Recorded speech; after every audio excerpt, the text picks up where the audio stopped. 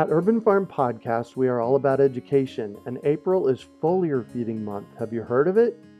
It is a super simple application of spraying liquid organic fertilizer on your trees and garden plants. The leaves, branches, and trunks are incredible at absorbing nutrients. And if your soil isn't great or your pH is off, foliar feeding is a quick and long-lasting fix to get your plants the nutrients they need. Want to learn more? Join us for our free online webinar on how to apply this amazing process to your gardens and fruit trees. Visit urbanfarm.org to sign up. That's urbanfarm.org. Decades ago, I started growing food in my front and backyard, and I realized that my mission in life is to inspire and empower others to grow their own nutrient-dense, healthy organic food. Because of this, a lot of people have come to me with their gardening questions over the years. And that got me thinking, what if we put together a community that would help budding gardeners blossom? So I finally made the idea a reality with my Urban Farm U member program. Each month, your membership includes 3 live online events, a monthly class, a chit-chat with an expert, and a monthly coaching session, plus access to the experts on our member page and a significant discount on our signature courses. I'm deeply committed to transforming our global food system, and I do this by empowering you to grow your own food. The Urban Farm membership program is a simple way to get going. Please join me in transforming your food system today. To learn more, go to urbanfarmmembership.org or text membership to 33444. That's urbanfarmmembership.org or text membership to 33444. You're listening to the Urban Farm Podcast, your partner in the Grow Your Own Food revolution. Whether you've just been introduced to urban farming or you're a lifelong advocate, we're sure you'll leave feeling more informed, equipped, and empowered to dig deeper into the soil of your local food economy. With you every step of the way, here's your host, Greg Peterson.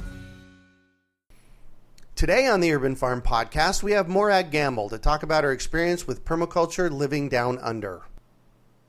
Morag loves living a permaculture life. She is a passionate permaculture teacher, an experienced designer, a permaculture blogger and filmmaker, a regular feature writer for the Australian Permaculture magazine, and correspondent for the new ABC Living and Permaculture radio show.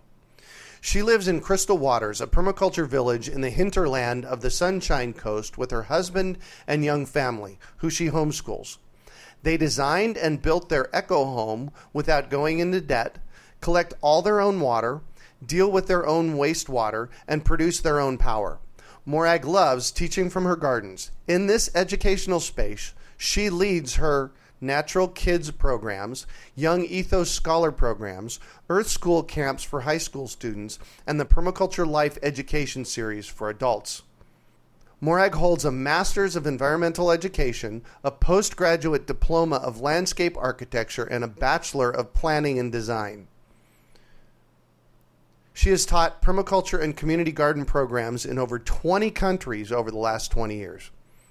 She is the co-founder of the iconic Northeast Street City Farm in Brisbane and the Australian City Farms and Community Gardens Network.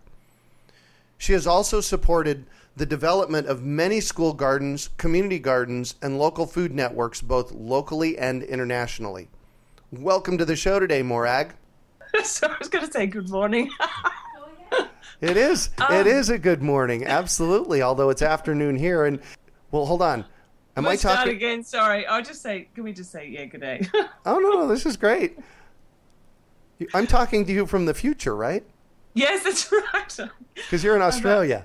Yes, I keep forgetting the time difference between us. I'm talking to you in the past, my kids think that's absolutely fascinating. Yeah, exactly. So I shared a bit about you in your bio. Can you fill in the blanks for us and share more about the path you took to get where you're at now? Sure. I'm living here in an eco village, a permaculture village, and I feel like it's kind of a natural place for me to be based on, I suppose, my upbringing and the path I took through education and the mentors that have inspired me along the way. I actually grew up in sort of on the edge of a city in a suburban area, but it was a really green and natural place. And my parents were really focused on ethics and environmental justice and natural health, and all of those things kind of infused through my upbringing. Because when it was not cool to be a vegetarian, I was the kid at school with natural health. I was the kid with the black bread with the home crushed peanuts scraped on the bread, and I spent most of my childhood, I suppose, just playing out in nature, where it was a suburban area, but there was a lot of open space around and a lot of creeks that you could go down and explore the tadpoles. And we had chickens in the backyard and a little bit of growing, but it wasn't really a main sort of permaculture farm or anything. But and then in the summertime and all the holidays, I spent all the time down in this lake system, and I just absolutely loved being out and being free and just being connected to nature. And so I think as I grew up, I started to see some of the damage that was being caused and some of the things that were happening around me, and feeling really, I suppose, deeply pained by that as an adolescent. And, absolutely. And I think that in some ways started to activate, that activism in me that wanted to go, well, hang on a tick, that's not right. And as a teenager, I ended up starting to get into things like various sorts of environmental protests but also peace rallies too, because at that time, I'm 47 now, so at that time there was just the birth of kind of the green movement in Australia. There was a big protest down around some beautiful rivers trying to prevent them from being dammed. At the same time, there was a lot of conversation around nuclear war and the threat of nuclear war. And also, similarly, in the early 70s, there was a period in Australia, and probably in the States as well, it was an oil shortage, and so there was a lot of conflict around that. And so all of these factors, I suppose, were around me and shaping my thinking around, well, if not that, then what? But it took me a while to really get to that point. I sort of was in that sort of rebellious stage as a teenager, first saying, stop the chopping of the forest and stop nuclear, all of those things. And I remember getting to a point when, I talking about that for a long time, and I would just see people start to glaze over, like, oh, here she goes again, and I realized that after a while that people don't really necessarily want to hear what's wrong all the time. Right. And it was another part of my upbringing was also about finding positive solutions. My dad was always talking, let's not let that get to us. Let's find some way we can move forward. And I guess that sort of came through, and I started thinking, well, if not that, then what? What if we want to find a way to not have to chop all the forests or dig up all the uranium or create conflict? What sort of society are we trying to actually create, and what do we need our society to look like? Right.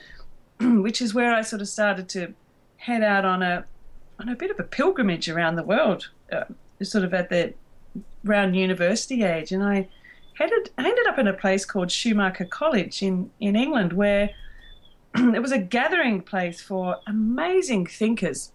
And I got to that point because I was inspired by a guy called Fritjof Capra, a scientist, an author. He wrote The Tao of Physics and the Systems View of Life, and he was talking a lot about the ecological paradigm. And all of a sudden I started to discover there was actually a language and a whole body of work around the way that I was thinking and feeling. And so I was halfway through my university degree, and I was doing landscape architecture and environmental planning and design, and I just stopped, and I said, I think I need to go to this place over here. So I sold everything I had, and even the university was really supportive. They said, look, if you go over there, we'll pay you up front to come back and lecture about it back at the university, which was an amazing thing.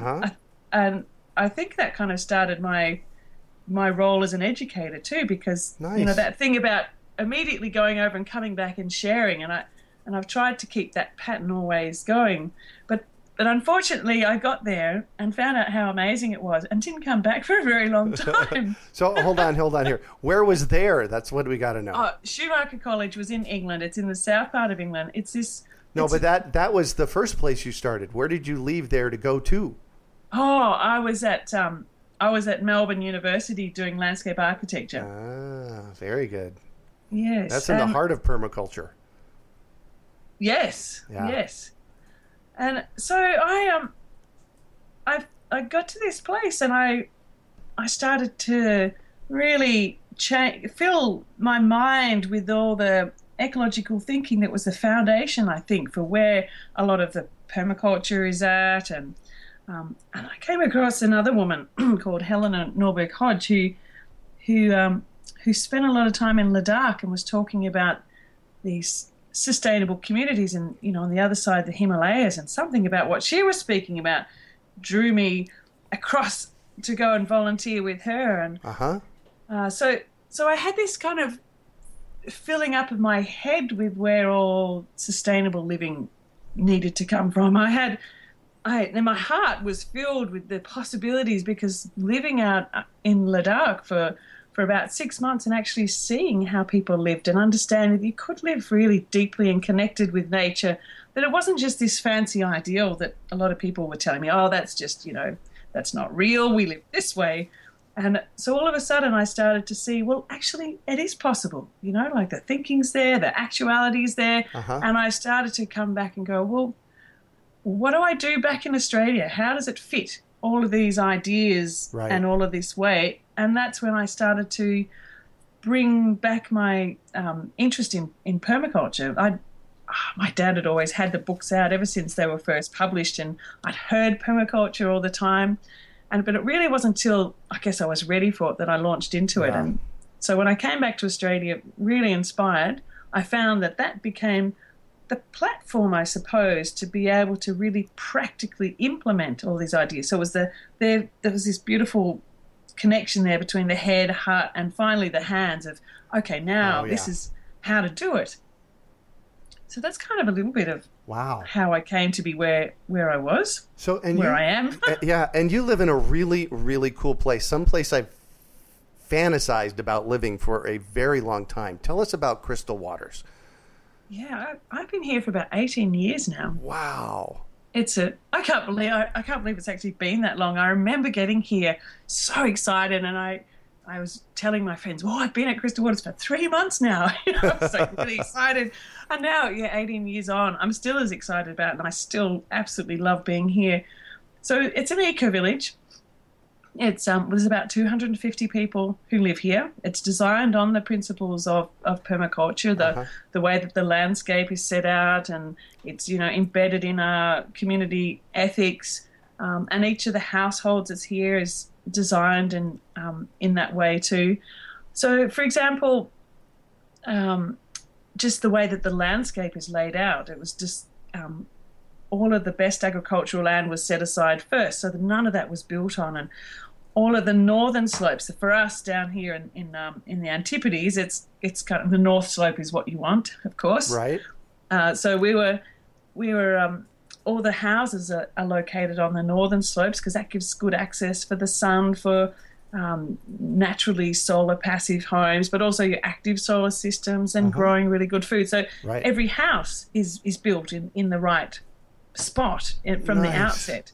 Then all the other slopes are used for woodlots and forests, and most of the land is being regenerated. So the principles of permaculture are just, I could keep talking. Every single part of it has been designed and being evolved from that basis and the principles of permaculture. And then within that, we have 83 households here, and that takes up only 14% of the land. Each of us have about 1 acre as a family that we own as a freehold title, and that's only 14% is privately owned, and then 80% of the land is common land. So that's all of our forests and all the dams and the river that flows around the edge, and all the roads and all the infrastructure is common property that we take care of together. Right. And then there's last little 6% of the land is managed by a community cooperative, which is the organisation which helps to support the social and economic activity of the village. Wow. Yeah. And there's all ages that live here, from newborns through to, I think one of the eldest residents is almost 90 now. I think at last count there was 16 different nationalities. We have people coming continuously from around the world to stay with us. So even though we're, in the countryside, I don't at all feel isolated. I mean, we're only an hour and a half from Brisbane, the major capital of our state. Right. So it's not that far out of the city, but we just have amazing forests surrounding us. It's a beautiful natural environment.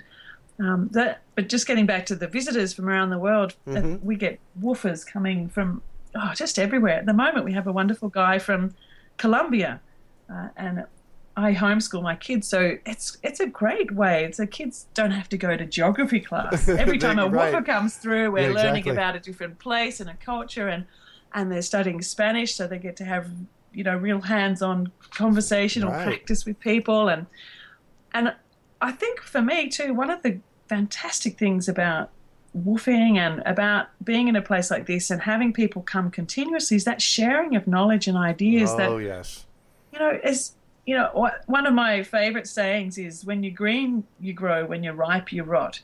So when you think you know everything and you become the expert in the field and you're constantly just espousing stuff, you actually, forget to keep your mind open to new possibilities or new information or new ways of doing things. So I constantly see myself in a process of being green and being the novice, and in that way just always love to meet new people or hear different ways of doing things, or another way to use a plant, or another way to build a structure. And at the moment I'm getting very excited because one of the things that I find a little bit challenging, like, we're really good on the food. I produce all my energy here. I produce all my own, I collect all my own water, and I process all my waste on site. And I probably use about less than a one-person house of energy in terms of consumption in a normal household, and less than 10% of the water consumption of a standard household. All those things, I've done that really. That's fine, but transportation is our issue out here. We don't have any public transport, and so we're quite dependent on cars. So one of our little projects, and I've been talking to people around, and as this idea is bubbling up, and it's becoming one of my son's homeschool projects. Oh, nice. Is to we're going to get some plug-in electric vehicles that are solar powered. So we're collecting solar panels at the moment and finding some electric vehicles that we can connect it all up to, and at least within our local village, because even within here it's quite hilly, and it's 7 kilometres from one end to the other end, try and at least get cars out of Crystal Waters. So the young people can use bikes, but people who are getting a bit on sort of find that a bit challenging. So either having electric powered bicycles or electric types of cars that we can plug in down at the village, and then have another point up in town, which is our local town, Mullaney, which is a fabulous place in and of itself. It's got amazing co-ops and organic food co-ops and a local bank and all these sorts of things. To have set up something maybe in front of the local bank up there that you can plug in and get back home again. Nice. Anyway, so there's starting to bubble up new ideas about transportation. I love that thing about this. There's always a new possibility, always a new boundary to explore, or a new way to actually make the way that we're living even more sustainable. So I wouldn't say that we live absolutely sustainable, but we're always thinking about how we can do it better and make changes, and as we're going through it, also share that out again. So every step along the way, we're sort of trying to bring as many different people and ideas and communities along the way with us. Yeah. It's great fun. Beautiful. So you mentioned a term several times that I want to make sure that we touch on. You said woofers. And woofers, yes. So for those listeners that don't know what that is, will you share that? Sure. Woof. It's not got anything to do with dogs. It's willing workers on organic farms. And it's an international movement of people who I've joined up as a host, right? And people join up as travellers, and so essentially people come from all around the world or even the local community and work for about 4 to 5 hours in your garden or in however you'd like them to be involved in your property in exchange for food and accommodation. And so there's this whole tribe, I wouldn't say tribe, but almost a nation of young people traveling the world, learning about sustainable living by woofing. Yeah. Because as long as they can get from one place to the next place, they don't really need to spend any money when they're here, and they're learning and they're being looked after by a family. I think it's just it's beautiful. a fantastic way to be able to travel and also to be able to learn, because it's the kind of stuff that you don't learn at university. Oh yeah, exactly. I went through I went through landscape architecture school, and honestly, I didn't touch a plant while I was at landscape architecture school. I understood the form of a plant, and I knew intellectually about how high it would grow and how wide it would be and what color it was, but there was nothing about interactive actually how to grow it or whether any parts of it were edible. There was nothing about any of that when I went through. So I think that's changed somewhat now.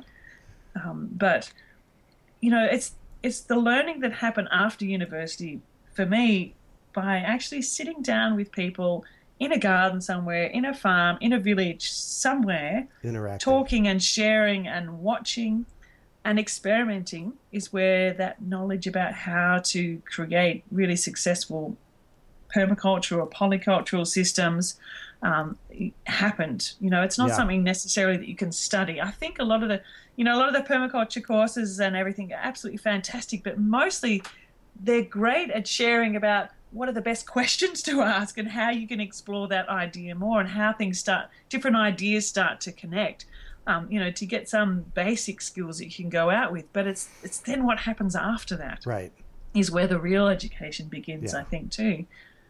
Yeah, exactly. Yeah.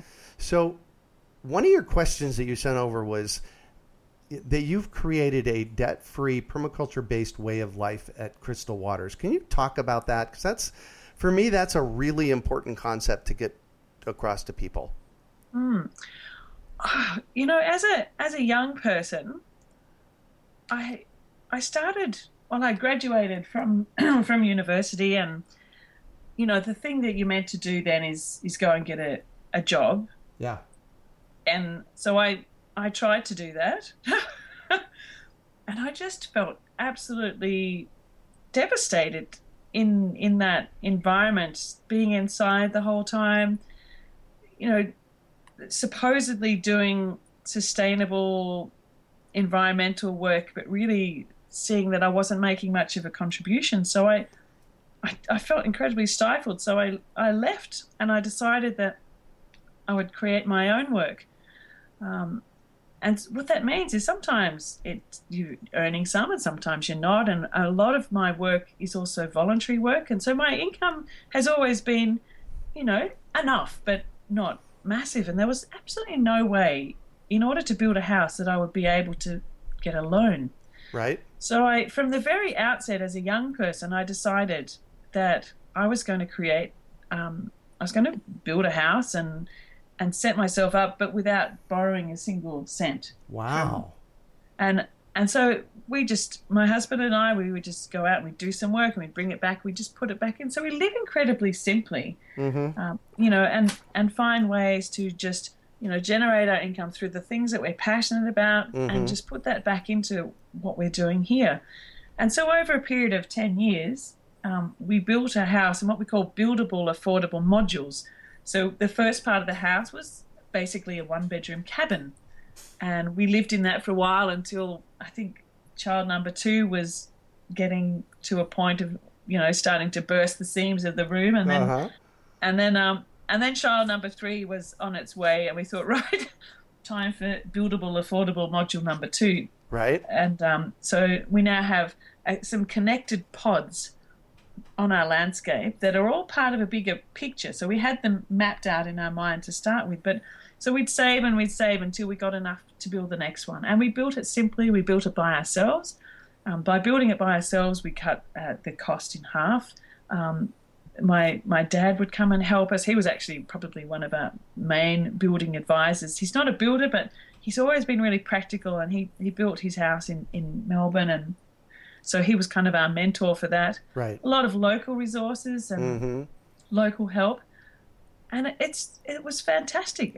Wow. It's such a beautiful thing to be in a place and know every single detail. A lot of people in the permaculture world have that same feeling because I understand, many people have built their own homes, but if you have, you know what I mean? You can look at it, you can look at a post and go, oh, I know what forest that came from and how that's all put together, and the sense of sort of meaning and purpose in actually constructing something from scratch like that is just fabulous. So it takes also the home out from being a commodity. It's not just a home that's, well, I'll do this to it. I often hear people talking about a house. Well, I'll do this to it because I know that in the future when I sell it, it'll be good for the market value. It's not about the market value. It's about living here as a family, and I kind of the way that it's set up too. I have decided that it's an expanded home, so that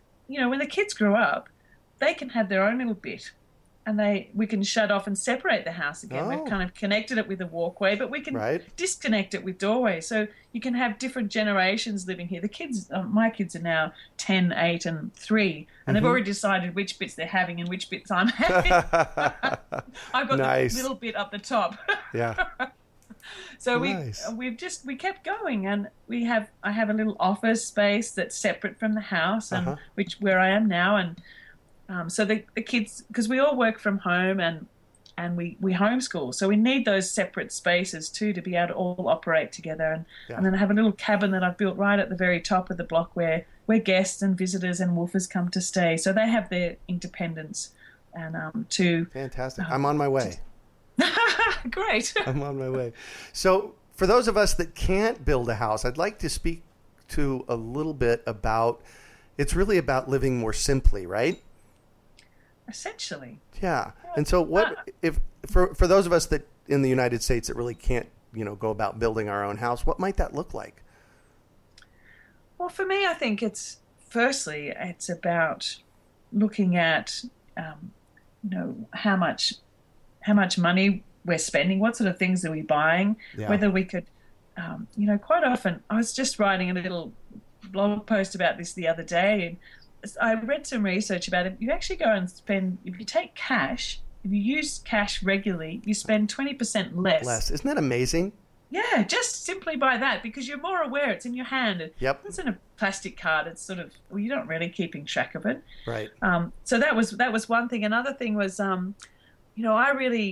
I choose to always shop in my little local town rather than heading off to a major big box shopping centre, because it's without doubt that you always come out of those places with stuff you don't need, or stuff that's not really well made necessarily, and it will break quickly. So I always try and find, if something that I need, if I can't get it secondhand or I can't share it with someone else, then I find a really good quality one as locally as possible, so it supports the local economy. So there's not going shopping not having shopping as a hobby. Right. That's a big thing. It is a big thing in our culture. I remember growing up, every Friday night we'd head off down to the local shopping centre and we'd just cruise around and look what was there to buy. That was our Friday night, and it took me a while to actually get out of that now when I go into the big box shopping centres, I feel completely overwhelmed with the sounds and the sights, and actually having a 3-year-old is a really good excuse not to go into those places, because they just become absolutely wild and overstimulated, and it becomes an incredibly stressful thing to do. Right. So I love going to my local town because everyone knows you, and they know the kids, and they all have little kid toy spots set up, so you can have a chat with people while you're getting your hardware or while you're getting your local veggies, and that's a really nice thing to do. Yeah. But one of the basic and obvious things too is growing as much food as you can. I've surrounded my house, walk straight off the veranda, and there's all the salad greens and the herbs and vegetables and fruits, and to be able to just roll out your door and forage for food. Isn't that nice? but do it in a simple way. I love the kind of the polycultural gardens where there's just so many perennial plants and self-seeding plants that, we live in the subtropics here, so there's always something growing, and it's just a fabulous thing to kind of discover what's coming up. I focus on really building up the soil so that there's always something self-seeding, and you're wandering through round past the bananas, and then you discover, oh my gosh, look, there's a passion fruit coming up out of there, and it's this sense of wildness that it is a cultivated ecology. It has become an ecological system. It looks after itself, and through growing in that way, I literally would spend a maximum of 5 minutes a day, I think, doing maintenance work, and spend most of my time just enjoying the garden and harvesting. That's right. So it's become an absolute delight, and I think it's a great example too. And I really focused on doing that because a lot of the things I hear people say about, if I had more time, I could do some gardening. And so what I've tried to show is how you could garden an abundant garden and have, little time, little water. And I actually don't water my garden from day to day. It's a rare thing to actually water it. I've really focused on the soil and collecting the rain and redirecting runoff from anywhere that might be coming down into the garden, and planting appropriate species too, not expecting to grow things that might grow in Melbourne or, in a different climate, in my climate. Yeah. And learning to like different foods or different parts of foods. I mean, just as a simple example, the pumpkin will just in and of itself start to sprawl out across your garden. Now, the pumpkin leaves are also edible. The pumpkin shoots are edible. The pumpkin flowers are edible. And so you don't need to wait until the actual pumpkin itself is ready. And then once it is, you can obviously eat, you can eat the skin as well as the flesh and the seeds. One of our loveliest snacks is to actually just wash off the pulp off the seeds and put it in a sandwich press and toast them until and that only takes a minute. And then put a little bit of tamari soy sauce on it, and it's just a fabulous treat. It's so nice.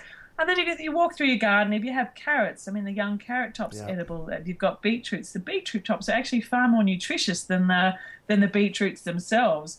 If you're growing snow peas, you can eat the pea shoots and the pea leaves and the pea flowers. Most of the flowers of all of the edible species, except for, the solanaceas, the tomatoes and eggplants, they're all edible too. It's kind of funny. I had a group. I run this thing called the Earth School, which is a program for high school students where they come in and I'm walking through the garden just foraging and eating and flower, and I just see the look on their face or the jaws drop as shoving flowers. And it's kind of exciting though. The other day when I had them up here, they started to say, "Oh, can I try that?" So here I'm handing out bits of mustard spinaches and garlic chive flowers and all sorts of things, and they were tasting them and they got so excited by it. And one of the last things I did was run a program to teach them how to propagate, so that if they ever see any plants that they want to propagate, they could just take a snip and do it. So I sent them home with a whole bundle load of plants. I actually think that one of my biggest products out of my garden, apart from food for myself, one is education. I've set it up as an educational garden. So I've tried to create a space that will inspire people to go home and do it themselves. But the other one is cuttings. I go and do a lot of community education work, and I load my car up with as many cuttings of plants that I can possibly fit. So I think in the last year I've given out 10,000 cuttings of edible perennial plants. Wow. As I've done the talks, and just said, look, here's the materials, come up at the end of the talk, and I'll snip it up as finely as I can into all different cuttings, take it home, plant it on the proviso that when it starts to grow, you're going to share invite people to do the same. Yeah, just keep them going out. Growing food doesn't have to be an expensive thing. If we share and we teach other people how to do it and become knowledgeable, because I think, we've kind of lost a lot of that. We think if we set up a garden, we have to buy expensive edgings and buy in all the soil and buy all the plants. And before you know it, it's $1,000 or more. And then you might only grow a few. A tomato or a cabbage that gets eaten, and people go, "Oh, this is so frustrating." So I've kind of tried to bring it back into really simple strategies of how to create gardens using all natural recycled materials, even without edgings. Beautiful. And without having to spend a lot of money, and then creating, an absolute abundance. But it's abundant thinking that I think we need to work on, not just the physical abundance, because there's so much that's around us all the time, both in, there's ideas, there's people energy, there's natural resources, waste. Waste is a huge resource in our societies because, how much do we throw away every year? I've set up my little carport as a depository for the local community to put in things like newspapers, milk bottles, egg cartons. We have a little cow cooperative here at Crystal Water, so I actually don't buy much milk. I like to use the milk containers. I chop them in half and turn them upside down, and they become my self-watering pots for propagating up plants. Exactly. And so I ask everyone, rather than putting it in the recycling bin, look, give it to me and I'll reuse use them. And I go down and I run workshops for kids, and I send them all off with their milk bottle gardens and and the egg cartons too. That I make them into little seedling trays, and I do that with the children too. And whatever I have left, I feed to the worms. And because I have chooks, I don't have egg cartons either. So I ask people around the neighbourhood to use my carport as their depository and a newspaper. Nice. Yeah. I don't buy newspapers because I get all my news. Yep. I subscribe to Good News, which is all the online permaculture type of things. It's kind of an interesting way to think about. It's good to hear what's going on in the world, but it's also good not to fill your brain with all the sensationalist bad news Garbage. all the time. Yeah, exactly. And so I've avoided getting newspapers, but except for the ones that are the second-hand used ones that I collect in my carport and use as mulch in the garden. Nice. One of the biggest things I like to do is to actually put them down. I sort of loosen the soil, put down compost, then I put the newspaper on top, and then the mulch is my weed barrier. Right. It's kind of no-dig garden, but turned on its head. Most people put the newspaper on the ground and then put compost on top. But I really think that the soil organisms would much prefer to have a nice feed of compost on their heads rather than newspaper. Yeah. So I always put the compost down first and then cover it with the newspaper. And that way, any weeds that are in the compost too just get smothered. So I don't have a weeding issue in my garden. It just takes a huge effort out of growing as well. So yeah. Wow. That's an sorry, I get a bit excited when I love it. That's an amazing life you have down under. Yeah. Down under. So and then homeschooling the kids in amongst all of that too, and I just see that they just know this stuff. They just feel it and are it. They're not going to have to learn about sustainability or learn about gardening. They're just in it and do it, and they feel it, and they've been listening, I guess, a lot to me as I talk through my garden with lots of groups, and it's interesting. They often come and help me do the tours now, and the other day they were following around behind me and kept going, "But Mama, you forgot to say about the..." Nice. They know the script now.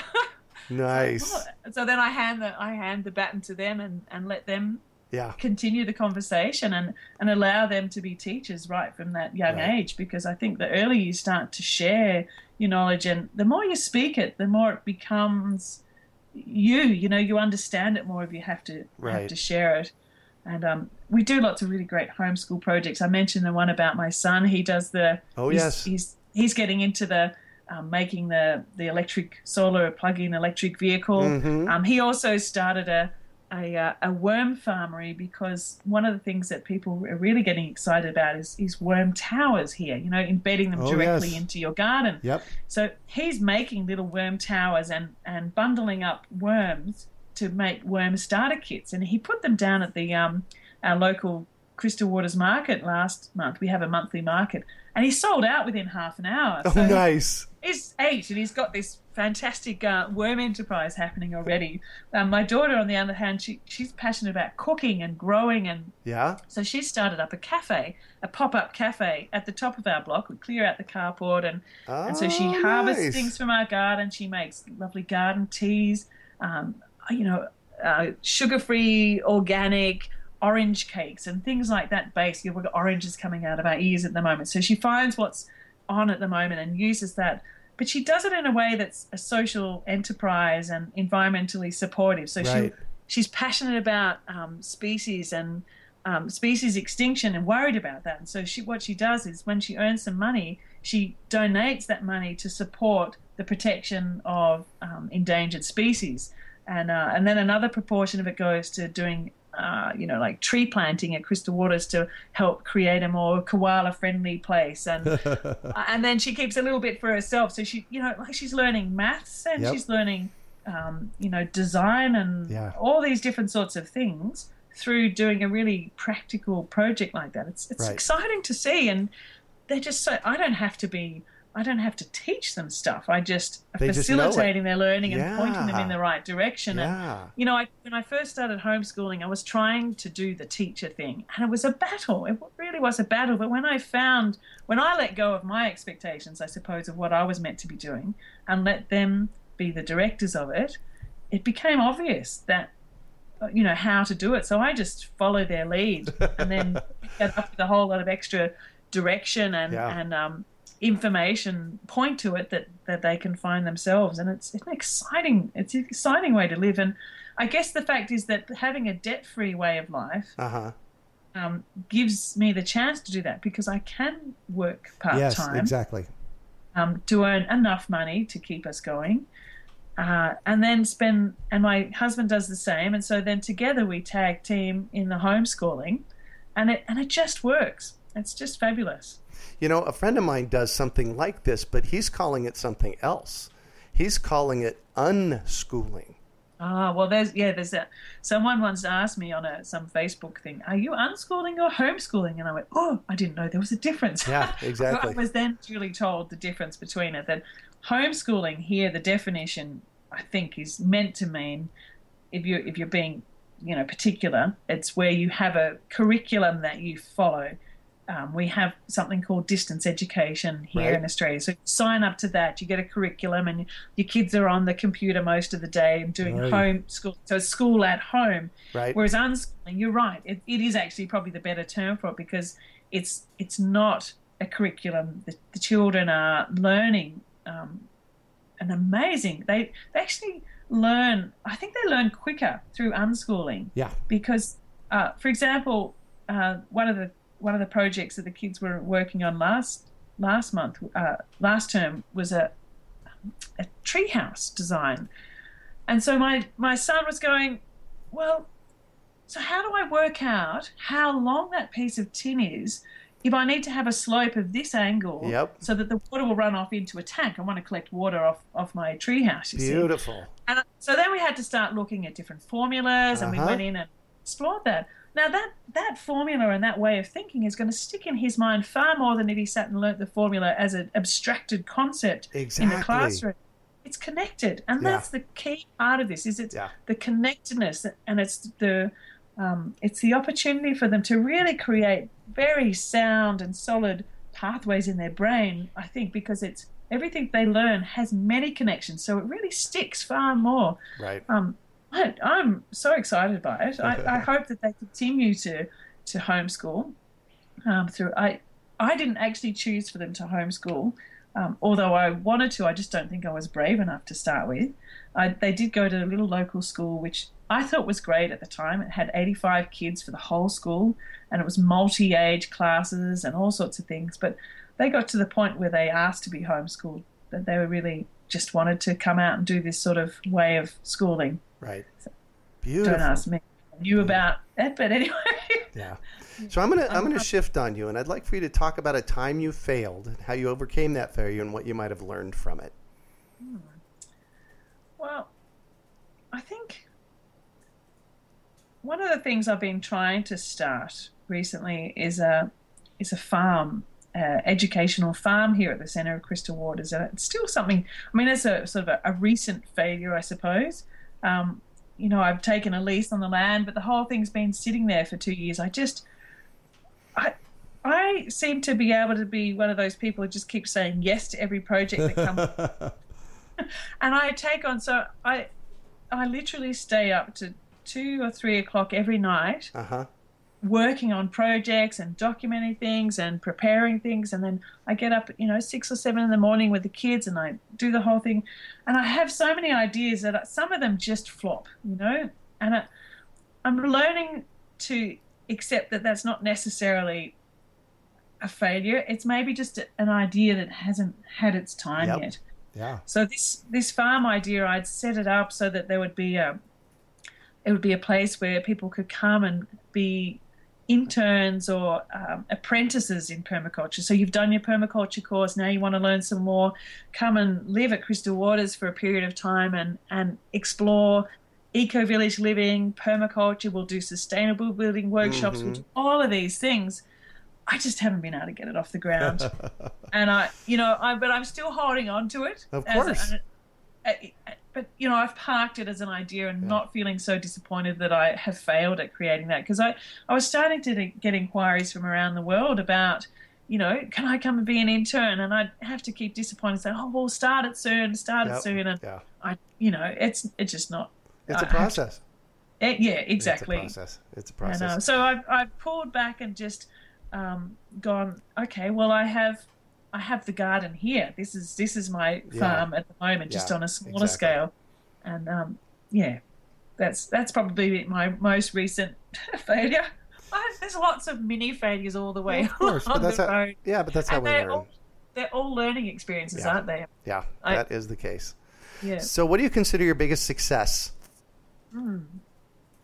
Well, I love the garden and the house that I've been able to create here. Oh, yes. In terms of it being an education and demonstration space too, of the possibilities that could be, and we even got a little award for it being a edible landscape award. Nice. I think my biggest success would be starting up a place called Northey Street City Farm in Brisbane, in the heart of the city. It's a 4-acre permaculture farm right in the heart of Brisbane. Nice. And it's a sustainability hub. It's a place where people come and learn about it's an oasis. You kind of step into that space and all of a sudden you're out of the city and in permaculture world, and it just feels different, and it is different. It has a whole culture around it, and it's a place, it's the only organic farmers market is based at that city farm, and it's been going for 25 years now, almost. Wow. And my husband and I started that place with a couple of other people. It was the first thing we did when we finished our permaculture design course. We met up with some people and said, we got to get a place started right in here. I think that's the key thing about permaculture design courses. They inspire people to take action. Yeah. Find ways in their local community that they can actually make a difference. If it's not happening, how can you, activate something to happen? And, right. We started really small, but this place, we had a really big vision. And it's amazing to go back now because, like I said, I've been up here at Crystal Waters for 18 years. But the first 4 or 5 years of getting the Northey Street City Farm started were just so important, I think, in my education as well. I was still in my 20s, and I came out of landscape architecture school, but I always thought landscape architecture, from how I was taught, it was about designing for people. You'd come in and you'd design a landscape and it would be implemented. Right. Whereas the community garden model and the city farm model is about designing with people. So instead of becoming a designer, Yes. I became a design facilitator and design educator. And Yep. I actually didn't tell anyone at that point that I was a landscape architect because I felt that there would be that deference to the expert. Yes. Yeah, exactly. You know what you're talking about. So I kind of stepped out of that role and became part of that group, but helped to kind of facilitate it in a way, and that became a really important lesson for me about how to activate communities, how to work with programs to make them sustainable. That if there were as many people as possible were involved in the development, the creation, the visioning of a place, that there would be that deep and ongoing connection. It wouldn't just be. And I see it now even still when a community garden project gets started and it's designed by the council and constructed by, a local contractor, and they say, okay, we've got a garden ready for you, community, come and use it. And they wonder nobody why shows up. no one's really turning up, and, well, what's wrong? Yeah, We create a exactly. space for you. And it's about that, a connection. Again, I always come back to connection. The more rich the fabric of connections are, and the more connected people feel to a place or to a process of being in a or connected to a community, the more likely it is that it's going to be a successful project and have a long life. Right. Yeah. So what drives you? Oh, I think what I was saying earlier about feeling the pain and the injustice of, like it hurts me when I see,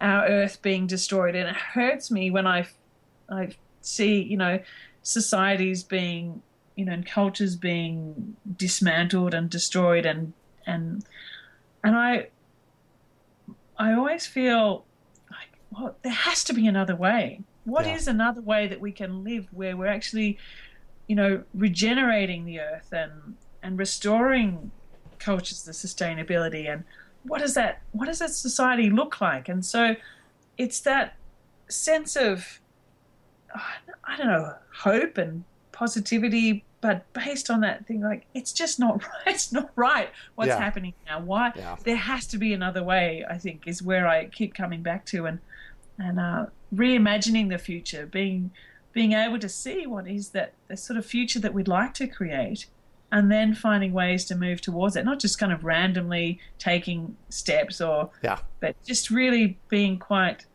I don't know, working with communities to help create a vision for a better future, I suppose, and one where we're supporting the flourishing of Earth systems and allowing, all life to flourish in the way that it's meant to, human and other.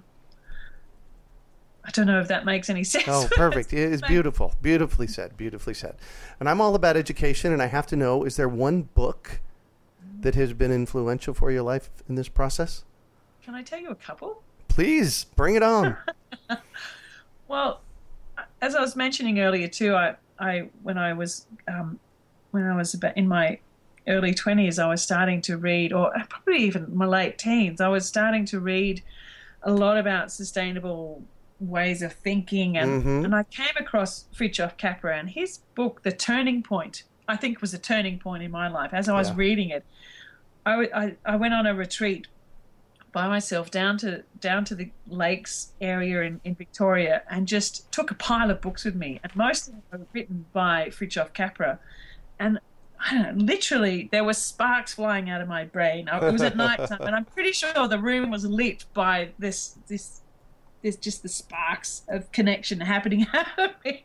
And then I kept following all the links that were in his books, and that set me off on an amazing path. But another book that really inspired me too was a book by Helena Norberg Hodge called Ancient Futures, and looking at how the culture of Ladakh was a sustainable culture, and how that worked, and how they were so deeply connected to place and to community and to each other, and the spirit of place, but then also contrasting that very clearly with what we're doing in the West and what our way of life is doing to cultures like that. But I think that just the direct comparison showed me some of the fundamental flaws in the thinking and the assumptions that we have. And so it was a really clear comparison for me, and also a way it helped me to really sort of shape some of my thinking of the ways forward. So those two books, The Turning Point by Fritjof Capra and Ancient Futures by Helena Norberg Hodge, I think were really, really formative in my my way of thinking. Beautiful. So what one final piece of advice you have for our listeners? I think it's, always be open to listen and to learn, to be that, to be green, like I said before, when you're green, you grow, and when you're ripe, you rot. To stay green and to listen, to learn, but then as quickly as possible to start sharing it, and to do it, and to teach it, and to write it. And I think as much as possible that we can share out the positive vision and invite people to share it with you, that, you don't have to be the expert before you start sharing. Yeah, big time. You can bring people along on that journey with you. So listen, learn, and just do it. Yeah. Well, thank you so much for joining us on the show and sharing your experience Right. with us today, Morag. It's been a treat chatting with you. Oh, it's been an absolute pleasure. Thank you for inviting me, Greg. Oh my gosh, this has been a delightful conversation. So, how can our listeners find out more and get a hold of you? I write a little blog called Our Permaculture Life. So that's our-permaculture-life.blogspot.com. Okay. And so I kind of share stories of my life on that. But I also I run a not-for-profit foundation called the Ethos Foundation. And that shares all the different sorts of programs. I run Permaculture Life workshops for adults and Nature Kids workshops and young ethos scholars for young leaders and a whole range of things there. And it also talks a bit about crystal waters on that site too. So that's ethosfoundation.org. And all my contact details are on those two sites. Beautiful. Beautiful. Well, that's it for today. Thanks for joining us on the Urban Farm Podcast. Decades ago, I started growing food in my front and backyard, and I realized that my mission in life is to inspire and empower others to grow their own nutrient-dense, healthy organic food. Because of this, a lot of people have come to me with their gardening questions over the years, and that got me thinking, what if we put together a community that would help budding gardeners blossom? So I finally made the idea a reality with my Urban Farm U member program. Each month, your membership includes 3 live online events, a monthly class, a chit-chat with an expert, and a monthly coaching session, plus access to the experts on our member page and a significant discount on our signature courses. I'm deeply committed to transforming our global food system, and I do this by empowering you to grow your own food. The Urban Farm membership program is a simple way to get going. Please join me in transforming your food system today. To learn more, go to urbanfarmmembership.org or text membership to 33444. That's urbanfarmmembership.org or text membership to 33444. We hope you enjoyed today's episode of the Urban Farm Podcast. Remember to listen 3 days a week for tips, advice, and resources to help you on your journey with urban farming. You can find us on the web at urbanfarm.org or send us an email to podcast@urbanfarm.org. In the words of Vincent van Gogh, great things are done by a series of small things brought together. Be encouraged that with each lesson learned and skill developed, you are one step closer in the direction of your dreams.